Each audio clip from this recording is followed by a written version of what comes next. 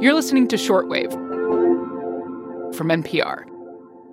Hey, everybody. Emily Kwong here with climate correspondent Lauren Sommer, who promises at a time when many of us are still at home to take us on a journey. Yes, a journey through space and time. Ooh, all right. Where are we going? We're going to a tiny windswept island off the coast of Liverpool, England, called Hilbre Island. It's a tidal island, so it's connected to the mainland for part of the day, and then when the tide comes in, it's cut off. Oh, so it's an island sometimes. Yeah, no one lives there right now.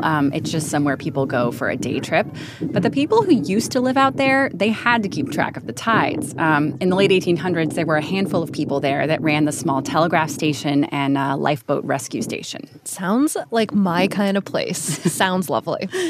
They actually recorded the height of the tide every 15 minutes in these huge paper ledgers. And they did this for decades. I imagine a huge data collection. Yeah, it's just a ton of data. And for a long time, it's been sitting in an archive because it seems kind of obscure, right? Yeah. But now this data is becoming incredibly valuable because the oceans are rising increasingly fast in a hotter climate. And the key question is, how fast? Millions of people in coastal communities need to know that in order to prepare in some way, whether it's building infrastructure to keep the water back or just moving people out of the way. Yeah. And scientists say a crucial way to make really detailed forecasts about the future is to find these long-running data sets from the past. So today on the show, why sea level rise is such a tricky problem for scientists to forecast, and why they're racing to rescue historical records from around the world. You're listening to Shortwave, the daily science podcast from NPR.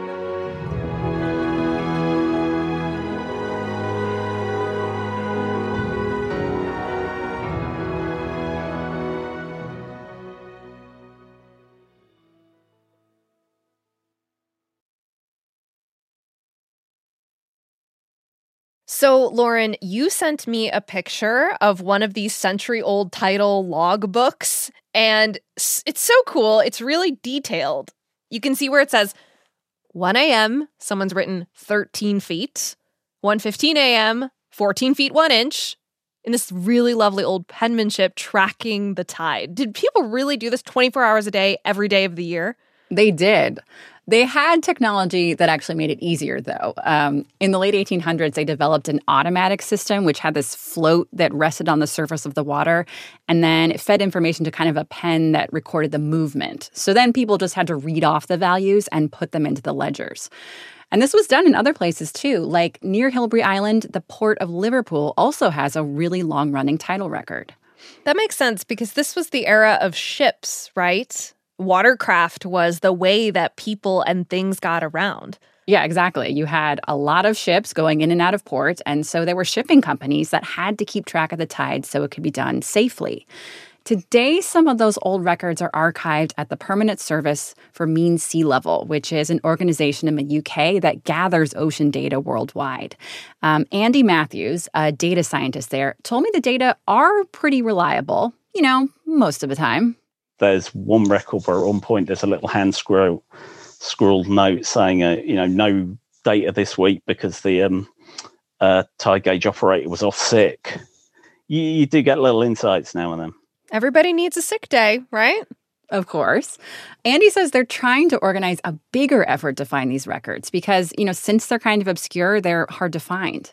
Yeah, they can be anywhere, these kind of things, in archives, in libraries. I think quite often there'll be archives who don't quite know what they are.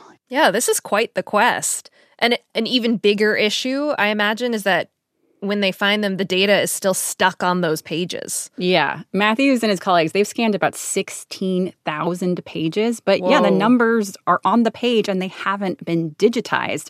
So they're really not usable by scientists. Mm-hmm.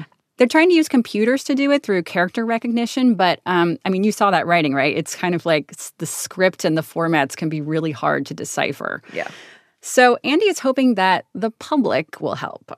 He recently put the images up on Zooniverse, a website, and so volunteers can kind of pitch in and read the numbers and type them up. I love this approach. I mean, we're all bored at home looking for something to do this pandemic, so why not some historical data entry? Right, yeah. I mean, it's data entry for a greater good. Seriously. But to get into the nitty-gritty of it, why exactly is it important to look at data from the 1800s to understand sea level rise today and into the future? Right. Why does that matter? Yeah, right. I mean, it has to do with how complex sea level rise is because it's being caused by a number of different things. I mean, first, you've got glaciers melting, right? Yeah. Hotter temperatures causes them to shrink, and that water runs off into the ocean. And the same thing is happening in Greenland and Antarctica, where there are these massive ice sheets on the land. And there's so much ice melting that it's measured in gigatons, and it's happening increasingly fast.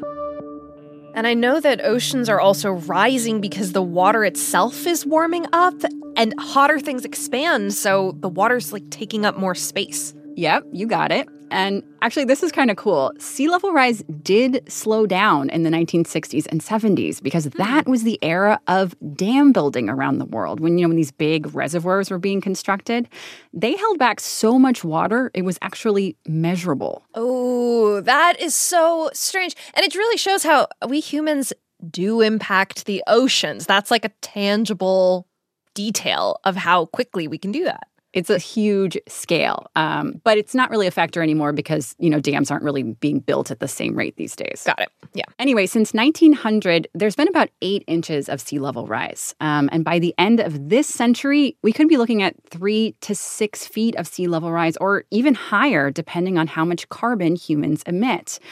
But that's globally. The water is rising at a different pace depending on where you are. Yeah, how exactly does that work? Because wouldn't the ocean fill evenly, kind of, like when you fill a bathtub? Actually, no. And here's where it gets a little weird. The Earth is slowly changing, slowly getting a different shape. Like, when you've been sitting on the couch a while and you kind of get up and the cushion rebounds, it like morphs back into its old shape? Yeah, not all couches, but sure. Theoretically, yes. Well, okay, that same thing happens to the Earth's crust. During the last ice age, kind of started waning 11,000 years ago, there was a lot of ice on Canada and Greenland, and it's super heavy, and it was pushing down the Earth's crust. Since that melted, the crust has been slowly rebounding, and that's actually not good for the East Coast, especially around the Mid-Atlantic region, because, it's on the same tectonic plate as Canada and Greenland, and when one side goes up, the other side goes down. Oh, so what you're saying is where I live on the East Coast is on the lower end of the seesaw, basically? Like, we are sinking. Sorry about that. Yeah. Slowly. I mean, the East Coast has seen more sea level rise than other parts of the country. And then there's a whole bunch of other things that can cause that, too. Ocean currents, these big things that span hundreds of miles in the ocean, they cause the water on one side of them to be higher than on the other side. So because of currents and gravity, the oceans themselves are just kind of lumpy, which is why sea level rise is different everywhere. I am learning so much right now. What you're basically saying is that sea level rise is local, essentially. And if cities want to plan for this and figure out what and who is at risk, they'll need tailor-made information for their location. Yeah. And that's where these historical records come in. They reveal what these geologic processes and ocean conditions are doing in each place. Right. And that helps scientists refine their computer models, which are those high-powered ways that we get forecasts about climate change. I spoke to scientist Thomas Friedrichse at NASA's Jet Propulsion Laboratory about this, and he said local records really matter. If we don't have that information, it's easy to be like a few feet off if we don't have a local record of sea level. So especially when we try to project like high water levels, so it's called like extreme sea levels, that's how we call them. It's very difficult to get an accurate picture of that. But there is a big issue with the historical records they already have. Almost all of the ones that have been digitized come from Europe and North America. So what you're saying is we got to find more places more Hilbre Islands, so to speak, with historical sea level data all around the world. Yeah. And I mean, this is a problem across many kinds of climate data, actually. The Southern Hemisphere hasn't been covered as well with things like weather stations and other kind of data collection historically. So there's just this big effort to find these historical records outside of Europe and the U.S. In Argentina, they're working to digitize records from 1905 that were taken at the port of Buenos Aires. But to go back farther in some countries, it means looking at the records of former colonial powers that took control.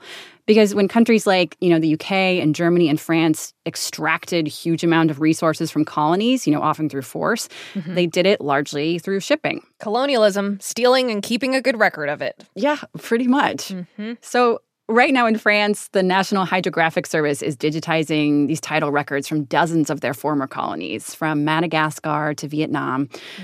Some of those records, though, aren't as long-running. They were gathered as part of geographic mapping or, to study an area where they were putting in a port project. But I spoke to one person who is working with the French to stitch together a longer-running record dating back through his country's colonial history. Je m'appelle Yannick Fossi. Yannick is from Cameroon, and he's a PhD student in France right now. He started in German archives because that was the colonial power in the late 1800s until France took control. So he's gathered the French records as well, and then he did the Cameroon records after it became independent in 1960. Yeah, that's a really interesting project, and just a clear example of how the legacy of colonialism continues to impact science today. Yeah. I mean, it's digging through his legacy is how he's kind of finding these records. And there's really only one other long-term record in Africa, and that's from Dakar, Senegal.